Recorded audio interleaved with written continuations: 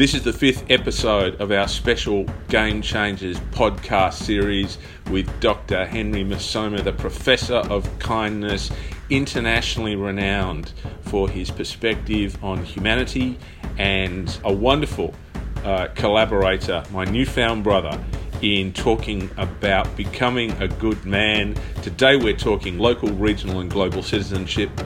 Let's go. Henry, what's a responsible citizen? A responsible citizen is one that understands that he or she is his brother's or his sister's keeper. One who owns that position of responsibility, not only for themselves, but for the other. Does that make sense, Phil? It makes perfect sense to me. I'm really intrigued in the notion of being somebody's keeper and how you balance that across three different contexts: the local, the regional and the global. I think it's probably fair to say that we are living in a time where our understanding of how to manage global citizenship is being considerably challenged. That is correct. In fact, it's interesting that you and I are having this conversation today. On my LinkedIn piece today, I wrote about the fact that we're going through a globally transformational crisis, by way of the coronavirus. And one of the commentaries that I wrote today was the significance of leadership having a global mindset in dealing with this issue. The coronavirus has really brought us all to a place of unintended oneness, if you will. Makes sense. We're going to have to fight this together. It's not something that individuals can do. And so if we had young men who are living out these ways of looking at the world, we'd already have game changers on the ground, and I think we do have some, but I think it's our talks and our work that speaks to these issues in a way that has people that are ready. I love a quote that I usually share with my students. It says, idealism untempered by realism does little to change the world. Idealism untempered by realism does little to change the world. I believe the world has given us a blessing in disguise by way of this virus. I think we're really having to redefine who is my brother, who is my sister, as a global community. How does a young man seek to answer that question, do you think? Because we also live in a time where most of the messages that we're receiving from the people who should be offering us leadership and are in formal leadership positions are messages that seek to divide us, are messages that seek to tell us that someone is not our brother and not our sister. How do we see through the glass darkly? Wow. That's something I've been thinking about over the course of this week, just thinking about all the international students that I have in my classes, some of them are maybe stuck in a dorm room when everybody else is gone. I'm thinking about some of my students who flew far to go home. And I've been thinking about the messaging and how even in the United States we have the state of California handling things differently, the state of Texas handling things differently, and everybody kind of clamping back to this tribal existence. And so how do we break out of this? I think if we don't intentionally break out of this, it will force us to break out of this. And how does that work for you? I have no choice but to understand that, what felt like a Chinese problem 4 weeks ago, 5 weeks ago, is now right here in my community. We actually had a leader in our community yesterday, a pastor of an Episcopal church, was the first victim, person who had patient in our area. And oh my goodness, it's here. It's not something afar. And I think there's beauty in the struggle of this virus for us as a global community. I think we are being forced to spaces of our humanity, that we might have not looked into in a long time. And I think it'll be beautiful. So what we're really talking about here then is about the discovery of perspective under the circumstances, because when we privilege the local over the regional, over the global, or vice versa, we lose touch of the fact that we have responsibilities to the different communities that we belong to in different ways, and that at times where they may well overlap, but then at other times they're directly contradictory towards each other. I mean, I'm just a history teacher. You're the business professor. You can tell me a whole lot more about how things like free trade agreements work, and the notion of global corporate citizenship around environment and sustainability, and the Paris Accord and all of those sorts of things, where folk can easily turn around and go, well, it's not a good deal for us, so we're out of it, as opposed to, well, it might not be the best deal for us, but it's still a better deal than if we're not cooperating on all of these sorts of things. So I'm interested about how a young man builds perspective that enables him to look at all of these sorts of very important issues that are facing our world today, that are not just global, but they're local. As you said, it's the virus thing, which is a thing right now, and I pray that it won't be a thing for that much longer, but it does look as though it's going to be with us for a while. The virus thing was somewhere else. Now it's in your own community. It's in all of our communities. Something that looked as though it was global and distant and not connected is now right in our own backyard and in our own homes. How does a young man build the perspective to be able to see through issues?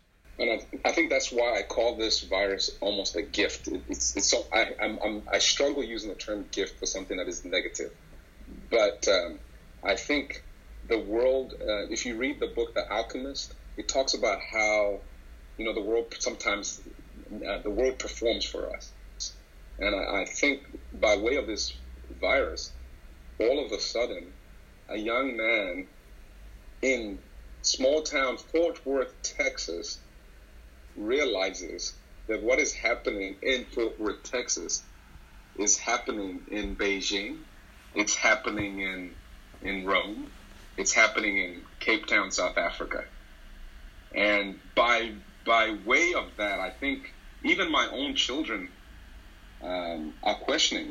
Like yesterday, my daughter, who's 11, said to me, "Daddy, is this now our problem?" I said, "Yes, it is our problem, and it has always been our problem. Had we taken ownership sooner, maybe it would have not been our problem, to some degree." And so teaching, I guess, one thing I'll say to you, Phil, is I don't believe now is the time that this young man needs to realize, the young man you and I talk about. The game changer should have been aware of this before it even became a crisis. Makes sense? To wait till the crisis is happening is almost a disservice to the game changer by way of us as educators. We haven't then done our job. I'm looking for an article here. If you have anything else that you're... Yeah, sure. Well, I like that idea of preparation in advance, because again, the research that we've seen from around the world says that there are three things that a person with perspective who is able to act with balance around local, regional, global citizenship can do. So the first thing is that they are dedicated to become a sincere contributor, not a taker, but a contributor. And that means that they're prepared to put the common interest and the needs of others before themselves. In other words, they have dedicated themselves to giving of themselves. So it's interesting you use that term gift. They give of themselves above taking for themselves.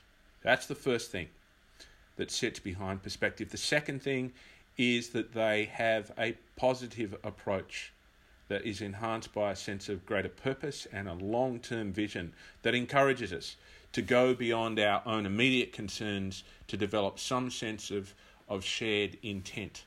I'm not quite sure what's happening over in Texas, but in Melbourne and all sorts of cities around Australia at the moment, we're running out of toilet paper because people are panicking, and for whatever reason they've decided that toilet paper is the thing that they're going to buy.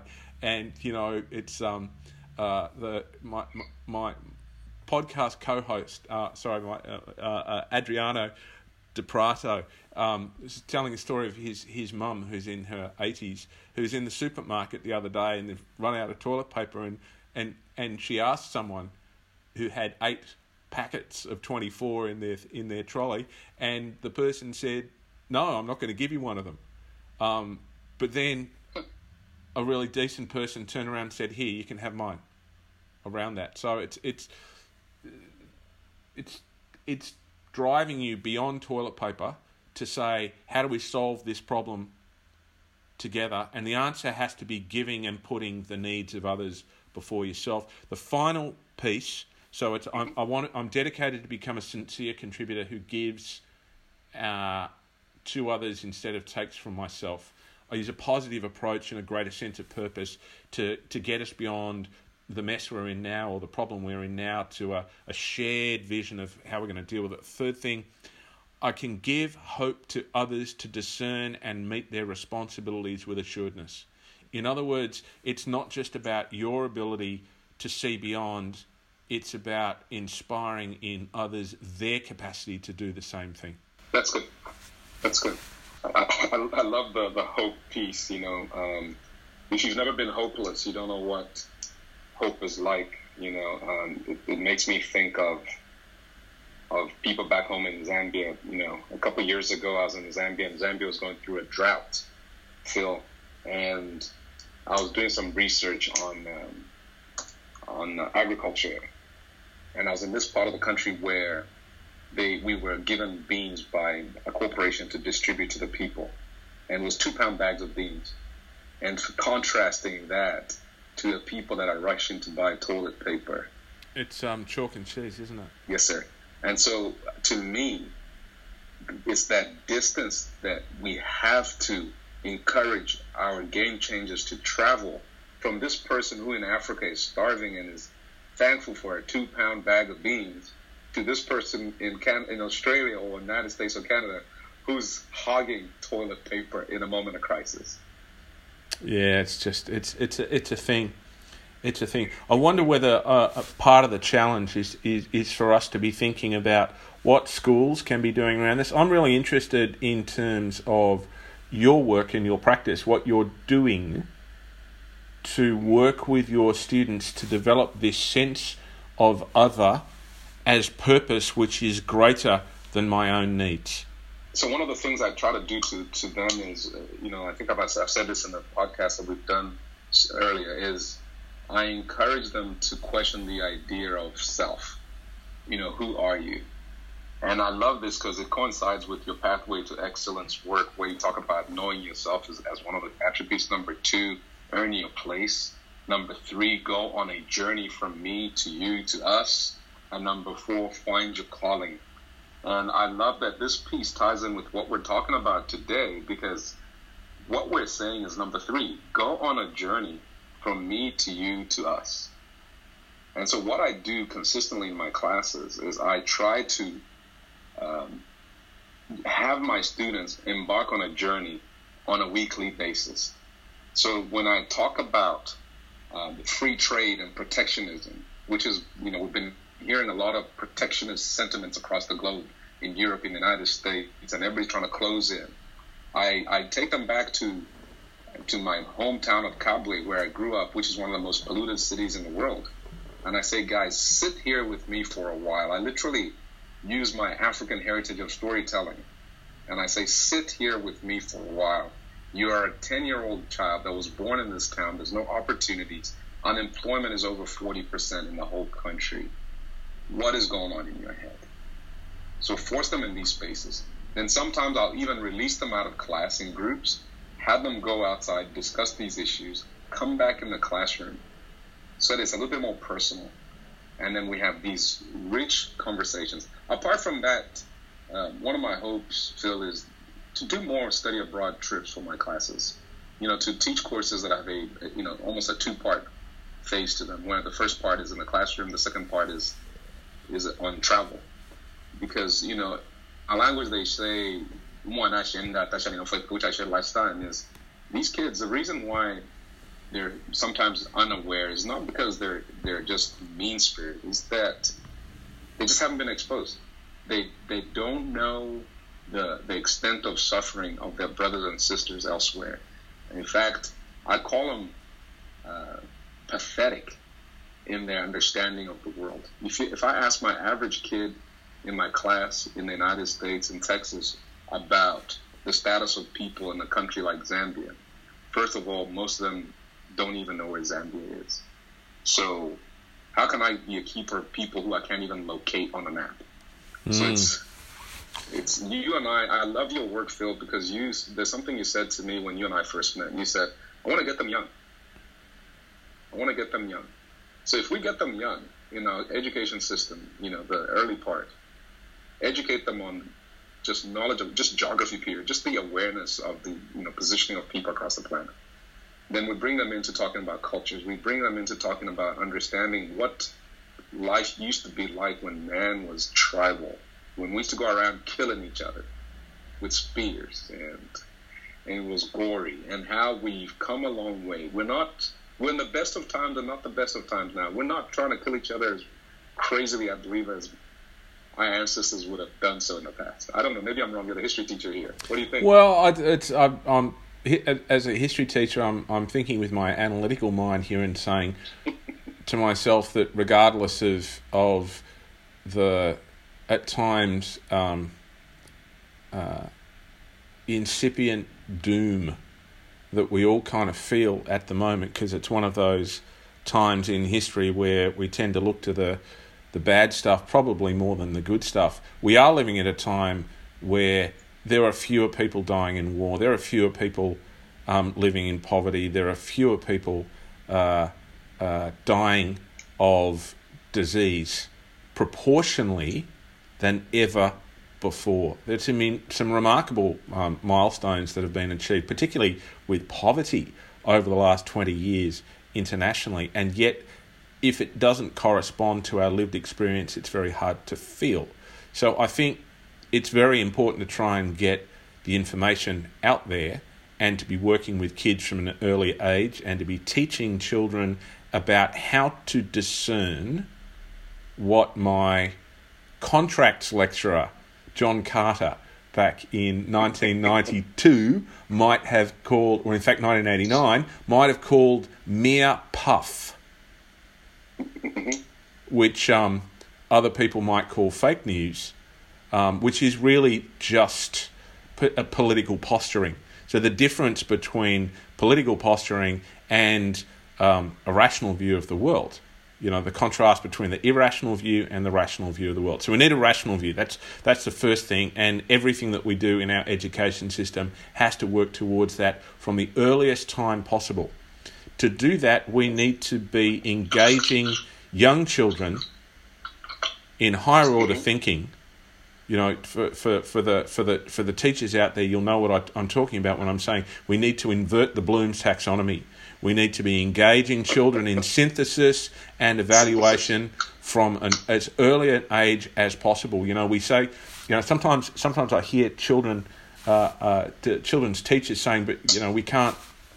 Actually, it's probably not the teachers of children, it's probably older educators saying we can't possibly expect young people to evaluate, and yet they do it all the time.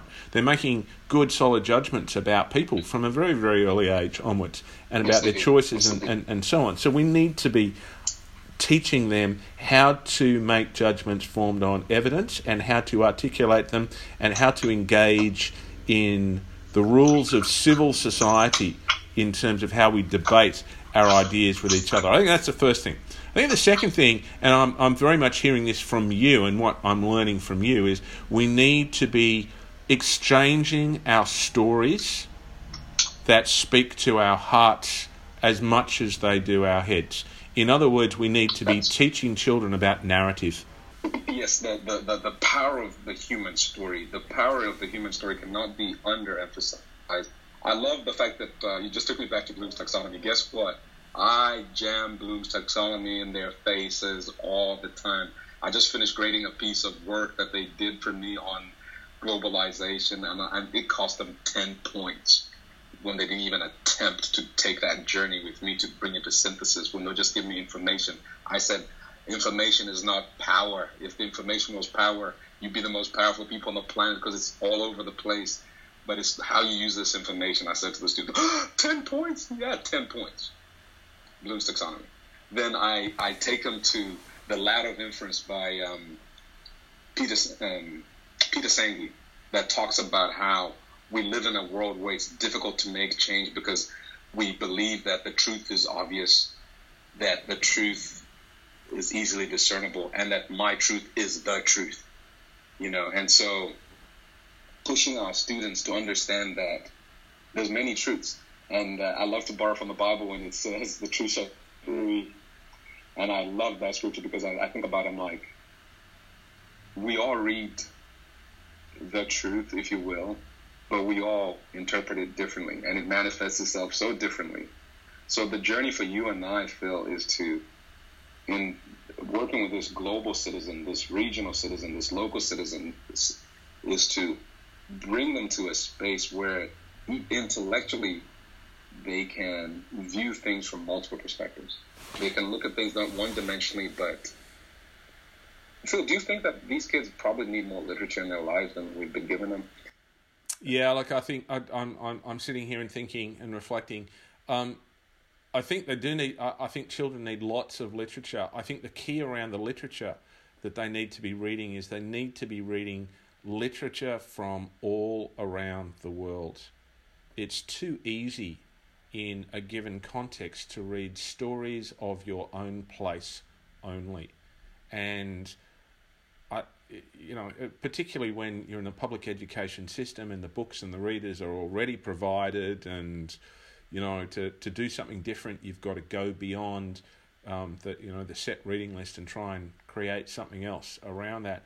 It's so important to do that, because if I recognize that there is a common humanity, if I recognize that we might have shared goals and shared culture, if I recognize that my truth is not special because it is my truth has to be constructed according to the same principles of humanity, the same principles of decency that prevail around the world. That I can't just sit there and go, well, it's mine, so therefore it's better. It's quite the opposite, isn't it? Yes. If it's yours, that needs to be the default position for me. I need to place you before me, and then I need to rely on you placing me before yourself, and that's reciprocity, that's Ubuntu, that's that is shared humanity. So, Phil, Jesus Christ taught a very powerful lesson, and it's about fishing, and he instructed people of Christian faith to be fishers of men. And I like to take this idea to stretch it to say he was the first networker on the planet. It's an interesting concept, isn't it? Well, one of the most significant networkers on the planet. But then I like to say this, that we live in a global network. We're digitally connected. We've got global supply chains that are interrupted at the click of a button, and all this commerce taking place. I'm probably eating Australian beef every now and then in Texas. So what Jesus did, I believe, is he said, connect, right? But then, so each and every human being on the planet has a net, but not every human being makes their net work.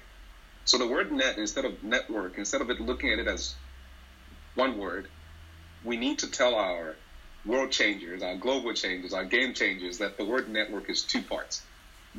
You're given a net at birth, but through the course of your life, you work it. And then that word then becomes network, that then becomes a place that you could cast it out and actually harvest something.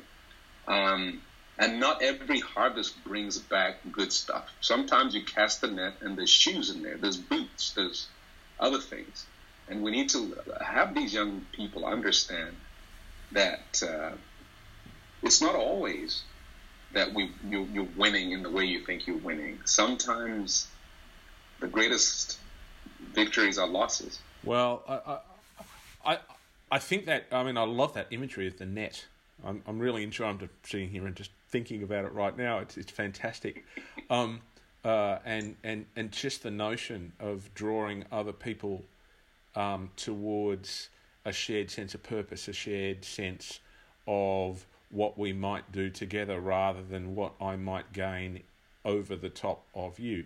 I realise that there are some people for whom that is just anathema, that their whole worldview is constructed with a sort of a cross between a rugged individualism and a manifest destiny, and it says, I'm here to get what I want for myself and for my family, and you have to look after your family. And do you know what? If push comes to shove, I'm going to look after myself, and it's me who is number one along the way. So I think somewhere along the line, we have to recognise the perspectives of others and those who disagree with us have a set of needs that underlie them, and we need to think about how best to meet those needs along the way. I think it's that balance thing is really important, particularly when you're fishing, Henry, because if you lose your balance, you'll fall over in the water, won't you? Yes. There it is. Henry, it's been lovely to talk with you today about global citizenship, about regional citizenship and local citizenship, and the perspective and balance that are required along the way to make that happen. I'm really looking forward to our final conversation in our special series, which will be about team creation. You have such a wealth of knowledge there. So until then, thank you very much, sir, and we'll be in touch shortly. Thank you so much, Phil. It's been a blessing. This special series of the Game Changers podcast, Henry Musoma in conversation with Phil Cummins, is produced by Oliver Cummins for Orbital Productions. The podcast is available on SoundCloud, on Spotify, on Apple Podcasts, and on Google Play. If you like what you hear, tell your friends.